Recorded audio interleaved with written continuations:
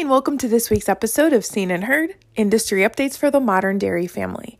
I'm Melissa Lima, your Western United Dairies field representative, and this week we are grateful to have Tiffany LaMendola, our economist with Blimling EverAg, to bring us a market update, and we sit down with Paul Souza, our Director of Environmental and Regulatory Affairs, to discuss some of the potential changes coming to the Central Valley Water Board regulation.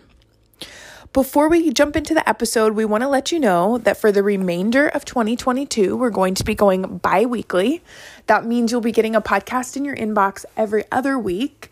And we're just doing that due to the workload and the process of hiring a new field rep. We're hoping by January, we'll be back in full swing with our weekly episodes. In the meantime, we're going to bring you some great content every other week, and we look forward to your content requests and input on the episodes. Thanks so much for your patience with us during this time, and we will jump right in with Tiffany today.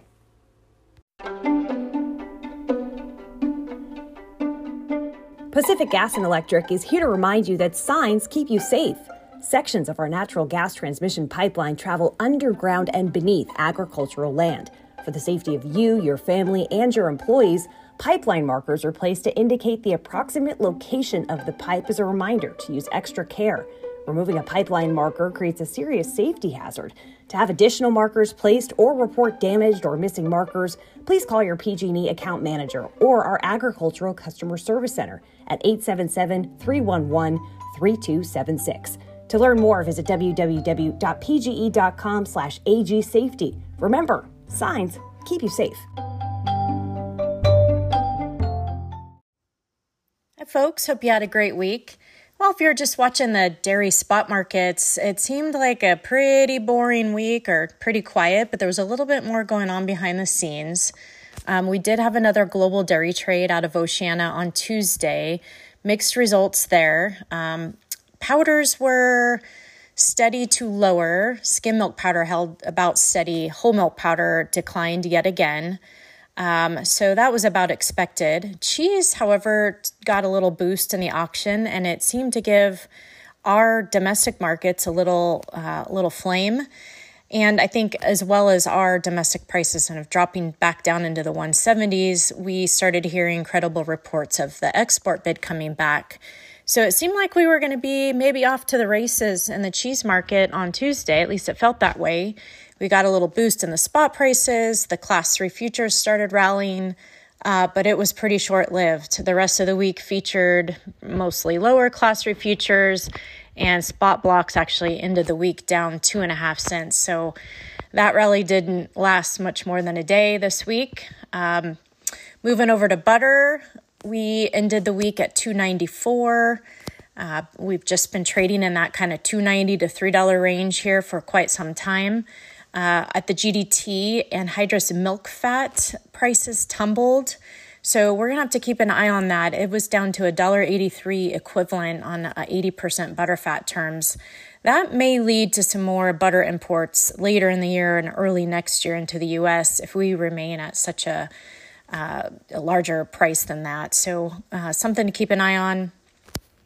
Non-fat dry milk wasn't too impressed either way. We closed just about 1/4 cent higher for the week. We are told Mexico remains pretty quiet on the demand front, and so we sort of just linger here a bit. Moving over to grains, USDA reported the corn crop at 57% good or excellent. That was down a little bit from last week and also a little lower than the averages. Soybeans were 58% good or excellent. That compares to about 59% last week and a little bit higher last year. Favorable temperatures and timely rains in the key U.S. soybean regions did pressure prices just a bit for much of the week in the soybean complex. Nearby corn futures also dropped, although reports are pretty variable around the U.S. crop conditions. Ukraine did have a few more successful shipments out, and that helped ease concerns about availability some. So corn was down a bit for the week as well. All eyes next week will be on Monday's reports, I should say. We've got USDA releasing both milk production and cold storage on Monday. Milk production is expected to come in a little bit positive, up about 0.7%, our models would suggest. Keep in mind that the year-over-year comparisons get a little bit easier in July, so that's at least one driving factor. Please reach out if you have any questions.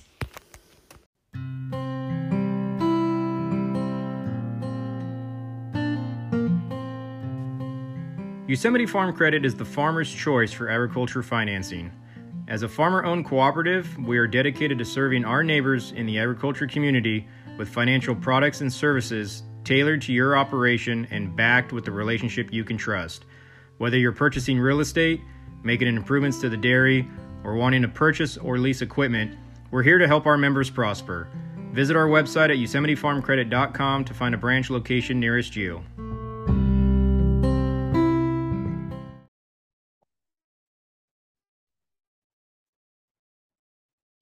We are excited to welcome back to the show our Director of Regulatory and Environmental Affairs, Paul Souza. Paul, welcome and thanks for joining us today. Beth, thank you for having me. It's always a pleasure to be on Seen and Heard. Well, Paul, it may not be a pleasure for our dairymen to hear about this next topic we're going to talk about. It's really important that we cover it on the show. It's pretty in-depth, but it is going to be kind of a challenging era for producers as we move through this. So turns out the water quality regulations, as we have talked about in the past, in the Central Valley specifically, are about to change. So could we get into that a little bit? Yeah, that's correct. And while it may not be the best news, I think those that are aware and most prepared are going to be in the best position to deal with this, which is why we're talking about it. I don't see a benefit of putting your head in the sand. That will definitely lead to running into issues down the road. The more aware you are and prepared you are, the smoother this will go. I agree. And it's going to be a lengthy process. So nothing too drastic is going to happen for dairies in the short term. There's going to be a lot that they have to kind of work through, though, is what I'm reading. Correct. We will talk about that because this is, a government process and it moves at the speed of government. Things are starting to happen and things are happening, but there's just a long process that is ahead of us. And so, I think for about 2 years, the regulations won't change. And then likely there will be timelines in the regulations when people need to implement the things that are in the regulations. So, it could be 5 years before dairy producers are actually asked to do something different by the time the regulations get adopted. And then you get to those timelines in the regulations. Okay. Well, that kind of makes it a little bit easier to swallow, I guess, is the answer. So the process is being driven mostly by environmental groups, correct? Correct. Yeah, so I'll kind of go over that. There's a lot we don't know. We're just at the beginning of the process, but again, this issue of the more you know, the more prepared you are. So this was driven by a petition by environmental justice groups to the State Water Board, claiming that the existing Central Valley dairy permit is not tough enough. That petition was actually filed back in 2013 when the current permit was adopted by the regional board. The State Water Board has sat on it. Up until last year, they said, we're going to take up this petition and start looking at it. And so they've done that. They've held some meetings. They've kind of let some folks know what's going on. They actually toured a dairy, and I was on that tour. Kind of interesting that the folks that are actually driving this issue, to hear their questions, most of them had never been on a dairy before, didn't know how a dairy worked. And so that's a little bit scary. So there was some educating as part of that process. And I'll be engaged in the process also. But the State Water Board is going to be writing an order and issuing that order to the Central Valley Water Board, directing them to revise their dairy permit. And there's going to be some specific things that the State Water Board requires that the regional board address. We don't know when that's going to happen. That could happen any time from a couple of weeks from now to by the end of the year, likely by the end of the year. But it could even go into next year, especially, like I said, at the speed of government, you never can tell. There are no deadlines on the water board. They love to impose deadlines on people, but they do not give themselves any deadlines as to when they need to meet things. And so at some point, there's going to be an order that tells the regional board, hey, here's what you've got to do. And that order has to go through a public process before it goes to the regional board. Uh, Okay. I will be able to, look at it and comment on it, as well as our members and dairy producers. So we will be talking more about it. We don't know exactly what it's going to say. There's some things we know based on those conversations that have happened, but we don't know exactly what is going to be in the permit. And so some things you cannot prepare for, but there are things that you can prepare for of what this is going to look like going forward. Okay. Good to know. Um, you mentioned that you will be engaged in the process, Paul, and that dairy producers are going to have the opportunity. So we really encourage them to be aware of what's going on, engage as much as possible when appropriate, and prepare for what may come from the process. And they can do that by staying engaged with us. They are always welcome to call you. Do you have any other advice about how they can be involved? Yeah, absolutely. Yeah. So, following our media, our newsletter, and the podcast, we will be talking about these things as they happen. So, there will be a public process with the state water board's order, and then there will be another public process with the regional water board when they open their order to address the items spelled out by the state water board. So, there will be two public opportunities to engage and to comment. And we will be talking about those here on Seen and Heard and in our update. And again, yes, Melissa, if our members have questions, I am more than happy to take their calls and talk them through this. So we're just getting started, but folks should be aware of what's coming down the road. Awesome. Good. Well, we don't know exactly what's going to come of this, Paul. But we've talked about there seems to be some preliminary discussions on kind of where the focus is going to be around this these directives. So can we get a little bit into that? Yeah. So the state water board has held some meetings and put out some documents on where they're thinking about going, and the process seems focused on lagoons and cropland. The Central Valley Dairy Representative Monitoring Program, or CVDRMP as they're more commonly known, conducted a study that evaluated the contribution of different parts of the dairy to nitrate in groundwater. Almost all dairies in the Central Valley are members of the CVDRMP. It helps meet their requirements for groundwater monitoring that's in the dairy permit currently, Right. and also for compliance with the CV salt nitrate management zones and salt control program. So it's a very streamlined way to comply. And this study that they did showed that of the nitrogen moving to groundwater from a dairy, 94% of it is coming from cropland, 4% from lagoons, and 2% from corrals. And so it makes sense that cropland would be part of the discussion. If I was driving that process, I would go there. Sure. But lagoons continue to get more attention than their impact would suggest. This is an old thing. Lagoons have always drawn a lot of attention. I think based on how they look, you look at a lagoon and you got this pond of, this manure water.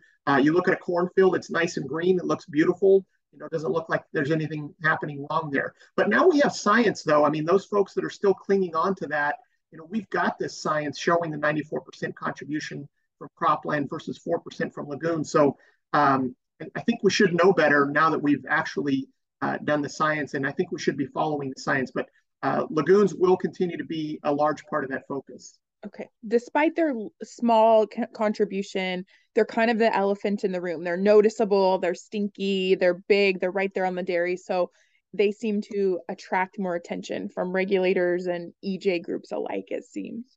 Yep, and that's always been the case. I mean, that hasn't changed. I would just say that, now that we've got some science, if the goal is water quality, following the science makes sense, and following this hypothetical or old way of thinking of it just looks bad, we need to do something about this, isn't going to do much for water quality. Yeah. So but it's lagoons and cropland.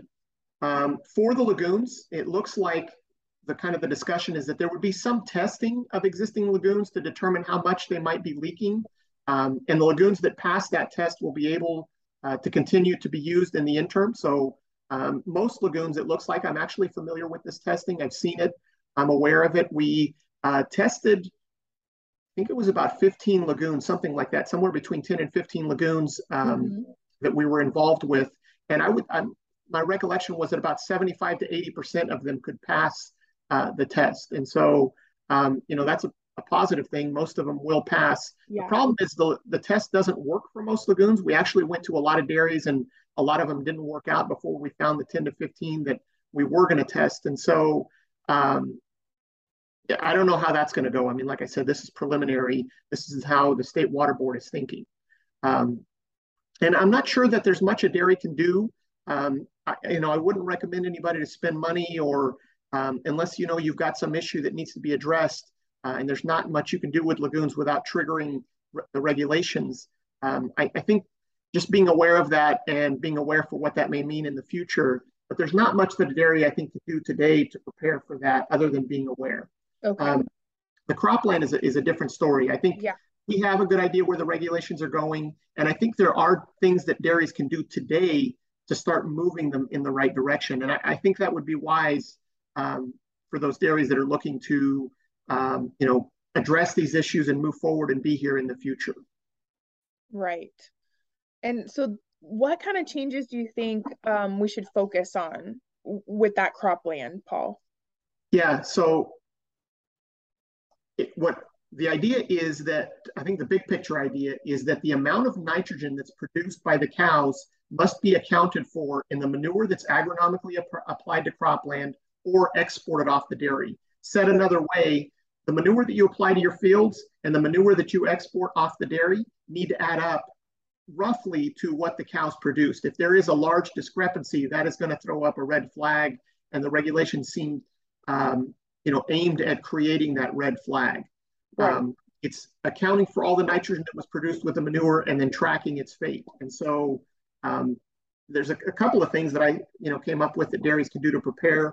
A big part of that is making more land available for manure application, especially lagoon water. I think that's going to be the big challenge.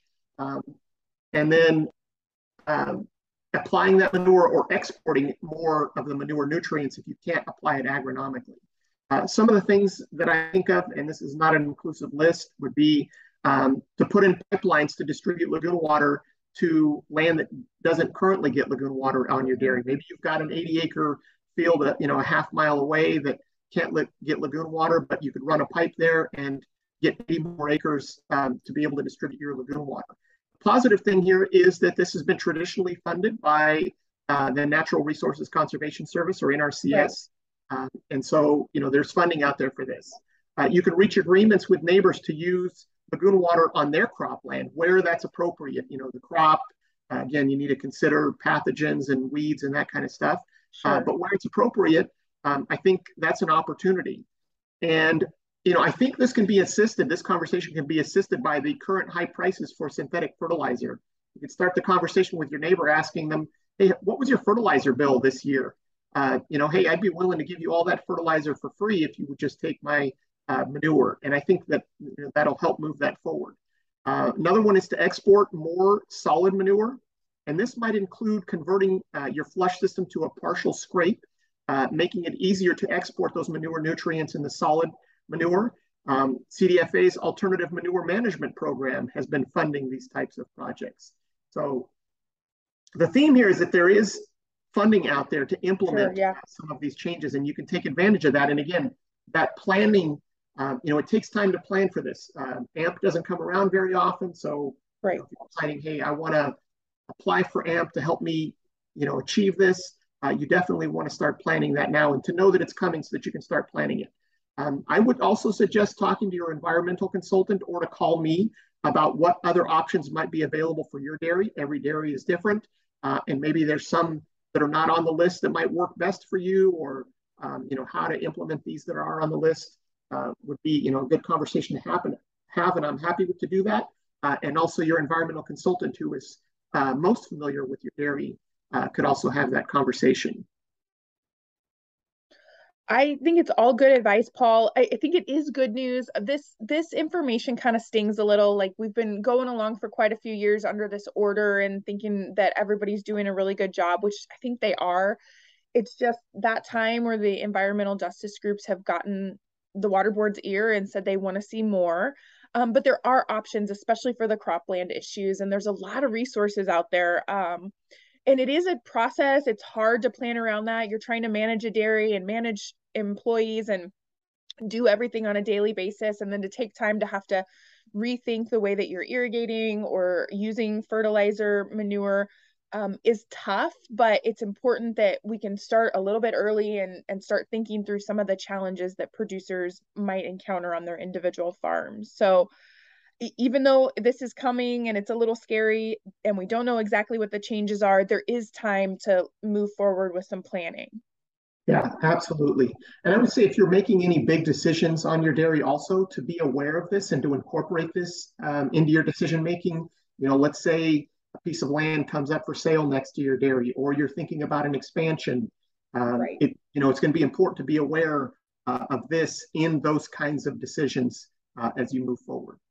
Absolutely. And we will, as you mentioned, Paul, reach out to you if you have questions, if you don't have an environmental consultant that's versed in this subject. We will link your email in the show notes so folks can reach out directly from there. And I think we're going to do a follow-up in the coming weeks in our weekly update. So folks will have your contact information and they'll be able to kind of see what we went over in writing and think through it a little bit more. Yeah, and this is a process, and there will be more on that. There's going to be outreach and education. Totally. The California Dairy Quality Assurance Program, or CDQAP, is aware of this and is planning for outreach to educate dairy producers and the consultants, to try to have people understand this and make it as smooth as possible. I'm going to be engaged in the process and then reporting back to our members and trying to make the outcome of where this goes as reasonable as possible so that our dairies can comply with it and can be successful moving through this. Understanding these changes and what your options are is a good strategy for success in the future, and that's why we're reaching out to you. Yes.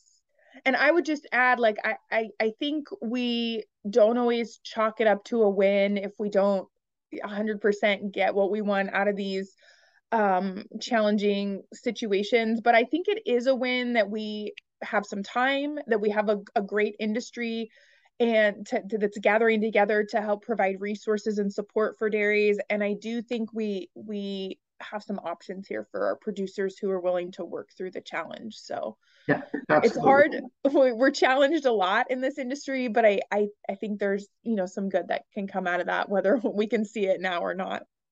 Yeah, and it's also important to have accurate information. I've actually sat down with family and heard some coffee shop talk on this subject. They're going to make us line all lagoons. That was the conversation at the dinner table, and there's more to it than that, and that's why we're trying to get you accurate information. And we don't know what's going to happen with lagoons at this point. It's very early on. There's no regulations that have been written, and we'll see when the orders come out. But at this point, it looks like existing lagoons will be able to continue, again, with that testing option. And so it's just important that people have accurate information, that they don't make a decision based on, inaccurate information. They hear something at the coffee shop and then decide they're going to sell the cows because, of what they heard down at the coffee shop. If you're going to make big decisions, make sure you've got the right information to base those decisions on. Absolutely. If I could make one rule for dairymen, it would be that when you hear something at the coffee shop, call and ask your professionals before you move forward too much with the information. It's a good thing that we can engage with each other and we're back in coffee shops and not just home kind of isolated, but also let's make sure we're getting accurate info and moving our business forward with the most accurate information. Absolutely. Well, Paul, thank you again. As always, you've brought a little bit of sunshine to something that could be a pretty tough situation, and we appreciate you bringing us all this news and giving us the right updates that we need to hopefully move our producers forward. And again, Paul's going to be linked in our show notes. You guys all have his contact info. If you have questions, reach out. If you can't get a hold of Paul, you can always call myself. And I will get you in touch with Paul, but you're pretty available and you are really happy to talk through this stuff with producers. Yeah, absolutely. Do not hesitate to call. If you've got a question, if you want to talk about this, where it's going or in the months to come, feel free to pick up the phone and give me a call. I'm happy to talk to our members. Thanks so much for joining us today, Paul. Yep. Did you know that you can turn your dairy manure into cash? Bennett Environmental is offering above-ground dairy digesters at no cost to you. These systems can also remove nitrates from your lagoons to help you comply with water board regulations. Our proven above-ground technology will generate income for your dairy into the foreseeable future. Because we truck the renewable natural gas off-site, your dairy can profit regardless of your location. Bennett Environmental, turning your wastewater liabilities into sustainable assets. Learn more at bennett-environmental.com. Thanks again for joining us for this week's episode of Seen and Heard, and special thanks to Tiffany LaMandola and Paul Souza. Again, we want to remind you that we will be back in 2 weeks with our next episode. And in the meantime, we hope you'll send us comments, content requests, and questions. You can send those to mlema@wudairies.com or info@wudairies.com. We also welcome you to subscribe to our podcast at your favorite podcasting platform, and remember to rate and review us if you get a chance. Thank you so much for joining us this week. We'll see you in 2 weeks.